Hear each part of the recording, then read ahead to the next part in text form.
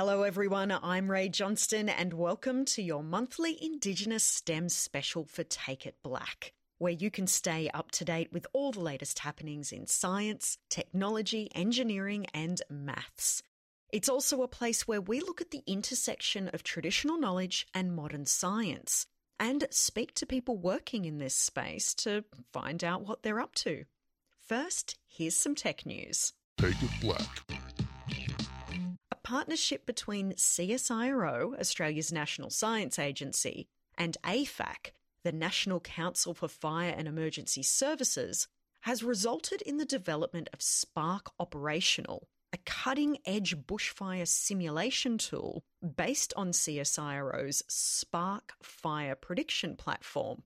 I spoke with Dr. Mahesh Prakash, Senior Principal Research Scientist at CSIRO's Data61, and asked him to describe to me what this tool does exactly. What the tool does is it actually does a forward prediction of the spread of a bushfire. So, at a given point in time, you need to tell the tool where the bushfire is at that particular instant in time.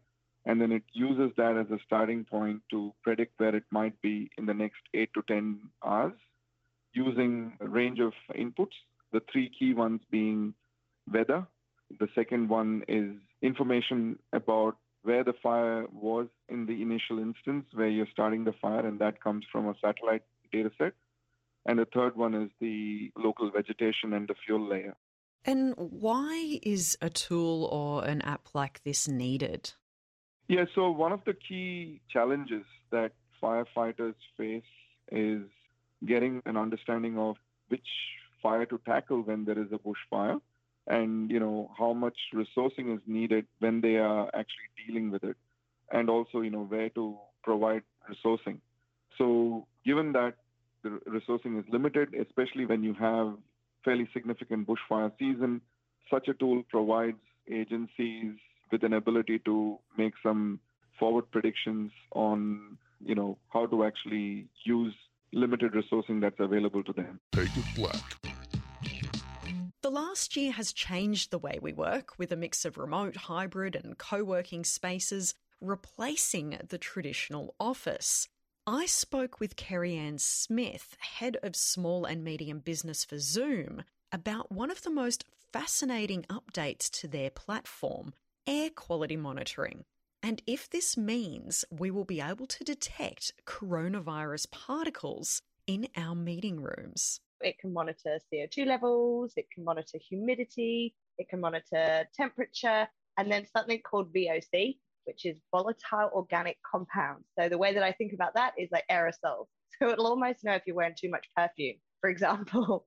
But we know that because we know how COVID thrives in particular environments, if the room gets too warm or too humid, or it drops in temperature, we'll be able to see that in real time.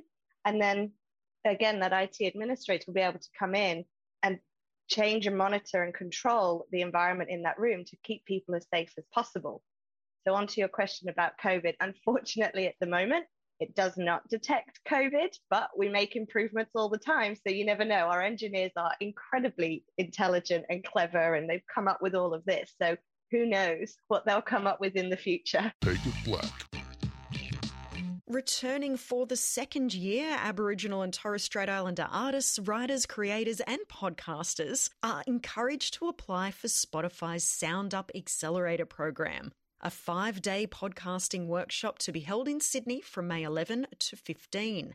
Applicants don't have to have any previous podcasting experience to apply, just something to say, a passion for the medium and an eagerness to bring a podcast idea to life. You'll learn about the art of podcasting, receive mentoring and practical experience, and meet with podcasting and radio greats.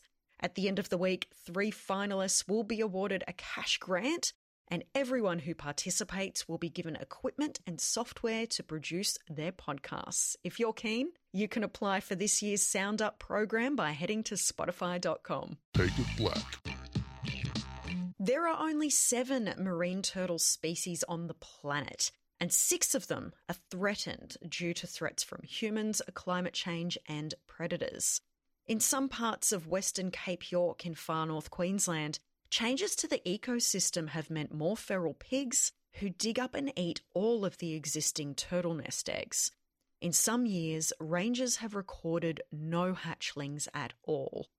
Baiting the pigs can save 90% of the turtle nests, but here are 3 big challenges for rangers: accessing these remote beaches, knowing where to bait, and when. And it can take significant amounts of time. So, a new artificial intelligence by the CSIRO, APN Cape York Indigenous Rangers and Microsoft is speeding up turtle nest monitoring, giving Indigenous rangers the best chance of protecting nests, controlling predators, and increasing the likelihood of hawksbill, flatback, and olive ridley turtle hatchlings surviving. I spoke with CSIRO research scientist Dr. Justin Perry and Microsoft's Chief Technology Officer Lee Hicken about the program. And I started by asking what the technology actually does. The technology has come at the end of a really long relationship with people on the west coast of Cape York, Wick people. And I've just actually come back from Arakoon, working with the rangers up there. So the project started back in 2009, actually, when we had identified a problem. There had been monitoring on a beach, west coast of about 40 kilometres of beach on the west coast of Cape York. And the people who were doing that monitoring had recorded 100% depredation of turtle nests for olive ridley and flatback turtles. So that meant there was not a single baby turtle making it into the ocean.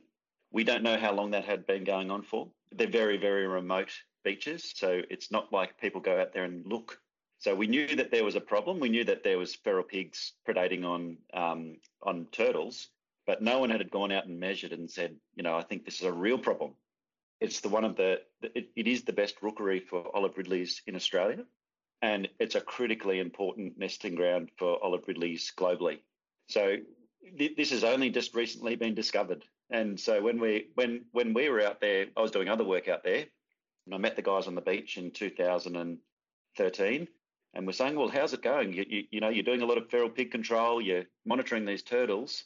Are we seeing any results? And the guys go, no, it's still 100% every year. So we were working with the traditional owners at the time to do community consultations on the impacts of feral pigs on wetlands. And so we just started talking about impacts on turtles. And that's when Appo Nungtam, who we're working with, decided to take on that project. So the traditional owners put it as a priority to stop that predation. And then we changed the entire way that we were doing that work. So we had external people coming in to shoot, or that's what the process was shooting feral pigs. And there was an assumption that was going to protect the turtles. And then once people started measuring it, so actually that's not, the assumption's not correct.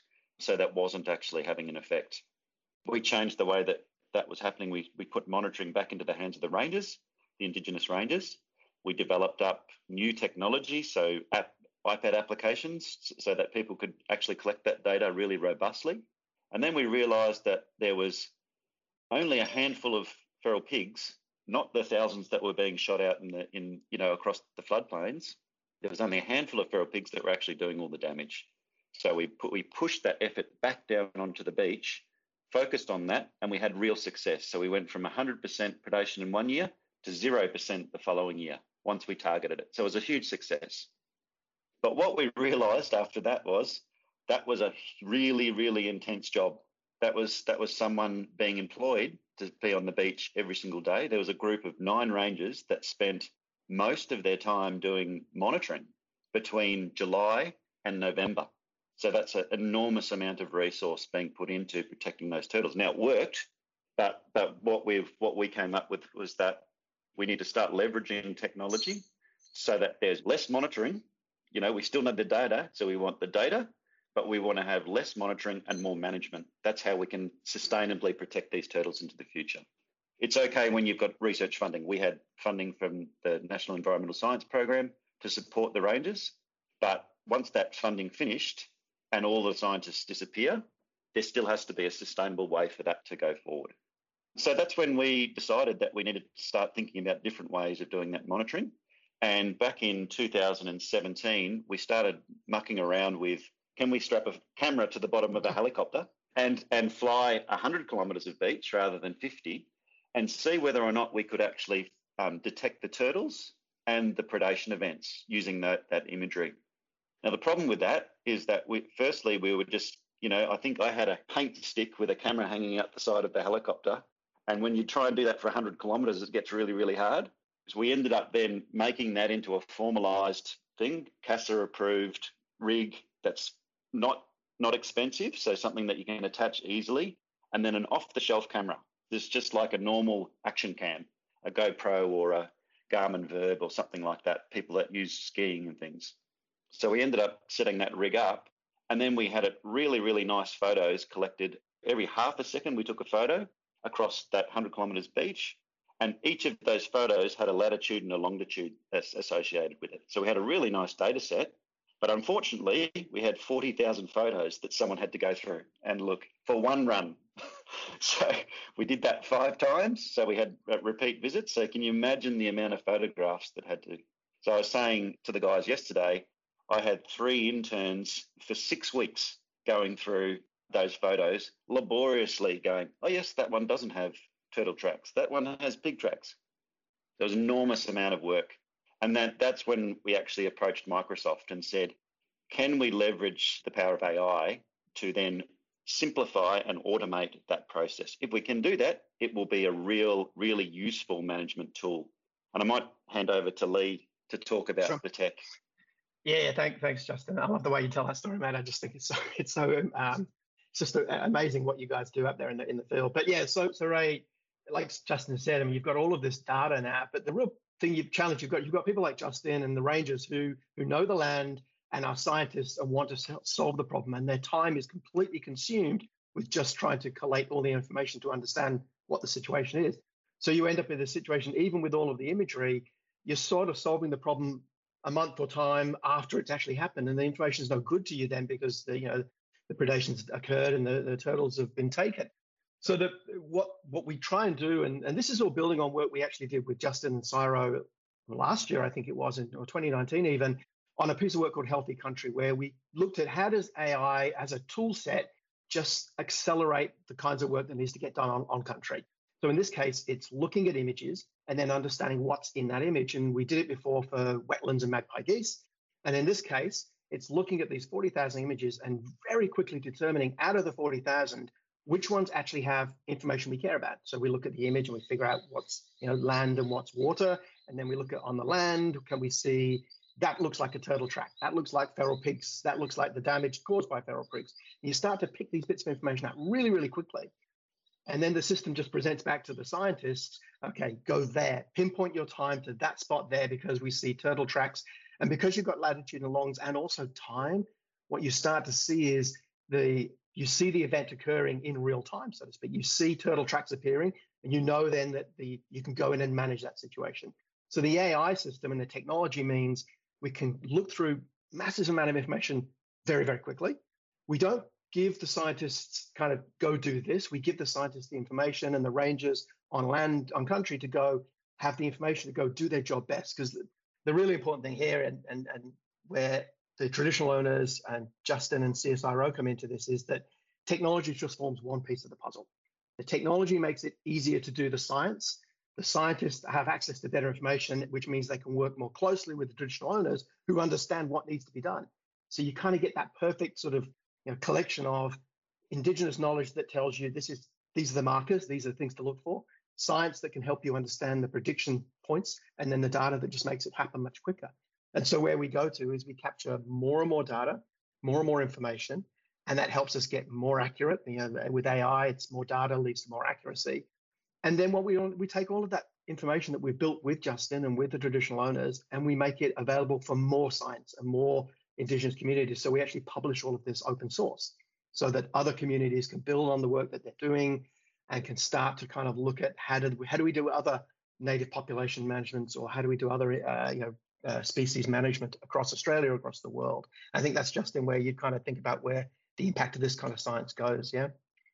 Yeah, most definitely. It's really, from my perspective, I used to be a ranger back in the late 90s, and I know how laborious this work is. And when he was 10, Ray. Yeah, I was young then. But yeah, it was really laborious work, and also the monitoring is a means to an end. Often it becomes the primary focus because it's so hard to do.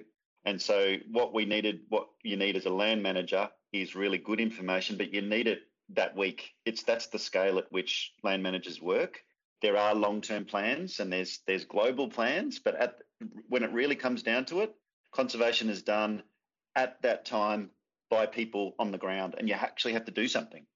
You have to protect the nest. You have to do some feral animal control, light a fire, whatever that is. It's a physical action, and you often are doing it under difficult circumstances with limited resources. So any of this information that you can get helps you to just focus down on where to put those limited resources. So you're not just sort of scratching the surface, you're actually having an impact. And that's what I really like about this project, is that we said, let's solve this at a place. And if we can do it, we know it's useful. That's where scaling can occur. Not scale right at the start, but actually say, here's something that we've done and it works. Now, we can build on that now, rather than building something and letting people try and find out how to use it. I think as well for me, Ray, when I hear Justin talk about this a lot, the core of it is we started the journey not with here's some technology, what can we do, but with talking to the traditional owners, talking to the land managers, the rangers, and going, what are the things that you're dealing with? What are the problems that you deal with day in, day out on the country, not on the real ground? And then by doing it and bringing technology in, because we've just done this it's consultative the entire way through. It's not Microsoft telling you technology of CSIRO coming in with science. It's such a consultative effort. To me, it's just amazing how quickly the rangers just accept and adopt, and then really take on board the technology. They want to use this stuff because it makes their ability to continue the traditions and the land management that they've known for years. It lets them do it better, or it lets them do it, in a way that really blends the two together with sort of technology and traditional methods. So that to me is kind of the light bulb moment with solutions like this. Well, I was talking to the guys from APN last night. We went out for dinner, and they were saying that the thing that they really like about these relationships, and it's growing now, is that often Indigenous people in remote areas are the last people to get technology. Here, they're actually instrumental in developing technology that goes back out to the other side, and so they're building useful technology that's coming back out in partnership with us and Microsoft. Whereas often it's sort of at the last minute, someone will dump some technology back into community.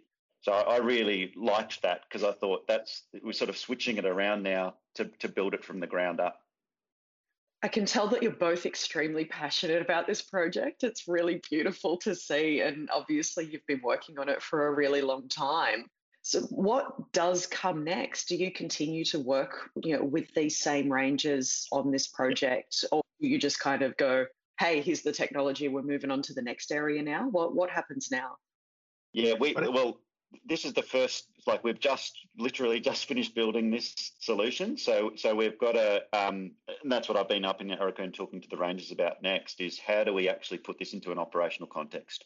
And so I'll be definitely working with those rangers for at least the next 3 years. It's been a long-term collaboration. I've been hanging out with those guys since 2009. So I don't think it's going to end soon. We've got lots and lots of stuff to do. So what my focus will be in is really building that solution out so that it becomes a super useful management tool. And then this dry season, where we're talking last night, the last 3 days with the rangers, is say, how would we actually do this so it's part of your work program? That's when we'll know we've actually truly been successful, is that when we're not there, people still use it. That's actually my litmus test for success. Is that it becomes operational. It's not a supported thing. It's something that people use in their daily lives. So building on that, Ray, so last year Microsoft signed a strategic agreement with CSIRO to continue to partner on sustainable technology. So where can technology have an impact on long-term biodiversity, water, ecology, sustainable usage? So we're working with them on plastics. We're working on the sort of biodiversity management of ecology, water usage, a whole bunch of projects. So we'll continue to do that. But this actually is also out of a piece of work that we fired up 2 or 3 years ago called AI for Earth. And the AI for Earth program to date, we've done about over 700 grants around the world. We've sort of invested $10 million plus in those grants. But the purpose of it is find opportunities like this where people like Justin are doing something, the work they're doing now. How do we take that and then amplify it around the world? So the whole purpose of an AI for Earth program is exactly that. Our technology needs to have purpose, needs to have meaning. AI isn't just about kind of making businesses operate better. It's actually about changing the way that we work or operate on the planet. That's the bit that I'm passionate about. And the AI for Earth program is that. So we'll take what Justin's done, we'll publish that on a platform called GitHub, which I'm sure you know about from your world, and make it available. In fact, that happens next week. We're publishing this work. And it's all in the intention of sharing. The collaborative community that we try and build around environmental science globally is where we get the momentum and the impact. So Justin continues to work locally here to have the massive impact they have. And then we hope to amplify that at a global level.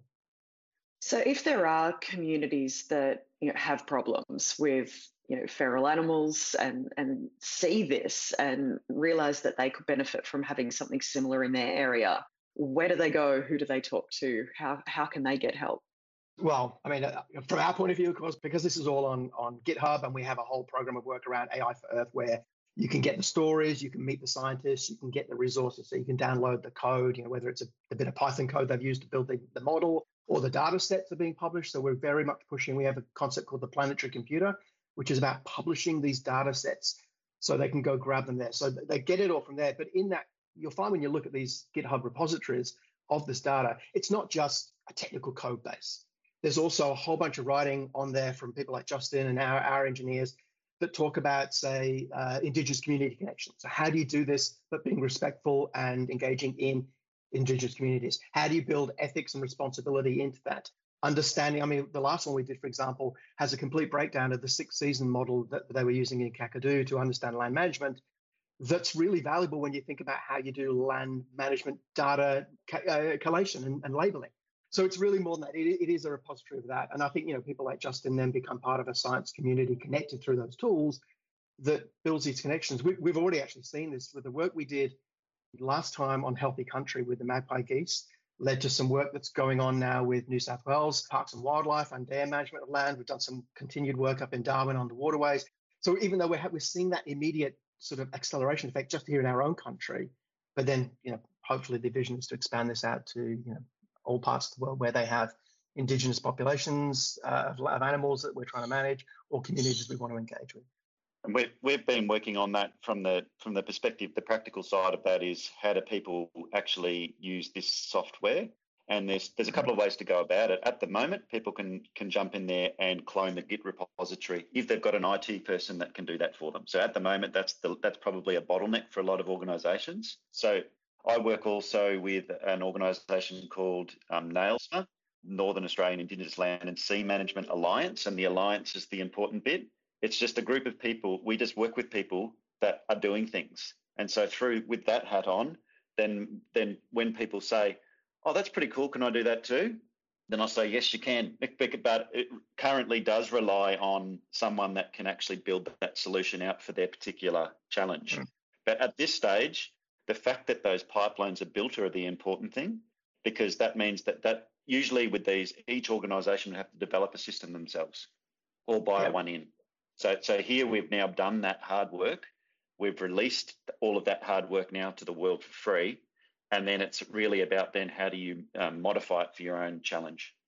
That's it. Sorry, Brad, probably another question, but would be remiss of me not to mention the fact that, to Justin's point about that skilling and that enablement, because it's a new set of skills for a lot of environmental scientists. We actually have a guy we've hired a dedicated head, a guy called Steve Van Bodegraven that Justin works with, who's an environmental scientist, and his job at Microsoft is to simply go and work with science communities and technology and environmental scientists on how to use this technology. So we want to be part of that journey of kind of shifting the needle towards technology as a science enabler. Sorry, Ray. No, that's okay. I was just going to say this is probably the most enthusiastic, comprehensive interview I've conducted in a very long time. Good. And I just wanted to thank you both for all of your knowledge and your passion and your involvement in this project. And before we do run out of time, is there anything else that you would like people to know about what it is that you've created here and what you've been working on? The only thing I would add, and I know we've talked a bit about it, but just the importance of the partnership and the fact that this isn't one entity doing this. And it's not Cyro, it's not Microsoft, it's not just NESP, APN. It requires, the adage of it requires a village to raise a child. And it's exactly that kind of situation here. If any one of us had tried to do this independently, it would never have worked and it would have failed abysmally. But collectively, it creates something that just is, frankly, a little bit magical when you think about the impact of it and what it means when you see Justin holding these little tiny turtles. And that's the impact, is that, and he puts them in the sea afterwards. But, that's the outcome. So I think that's probably the only thing I would say. Yeah, and I would add to that just to say that I think that the thing that excites me and why I'm so passionate about it is because a lot of this work gets outsourced in remote areas, and I really want to have technology. Using technology for good is great, and we've thought deeply about ethics, and we've also thought deeply about who owns the data, where does it go, how can it be reused. These are all really, really critical questions globally as these technologies roll out for all different types of reasons. AI often has a negative press because it does have the opportunity to be misused.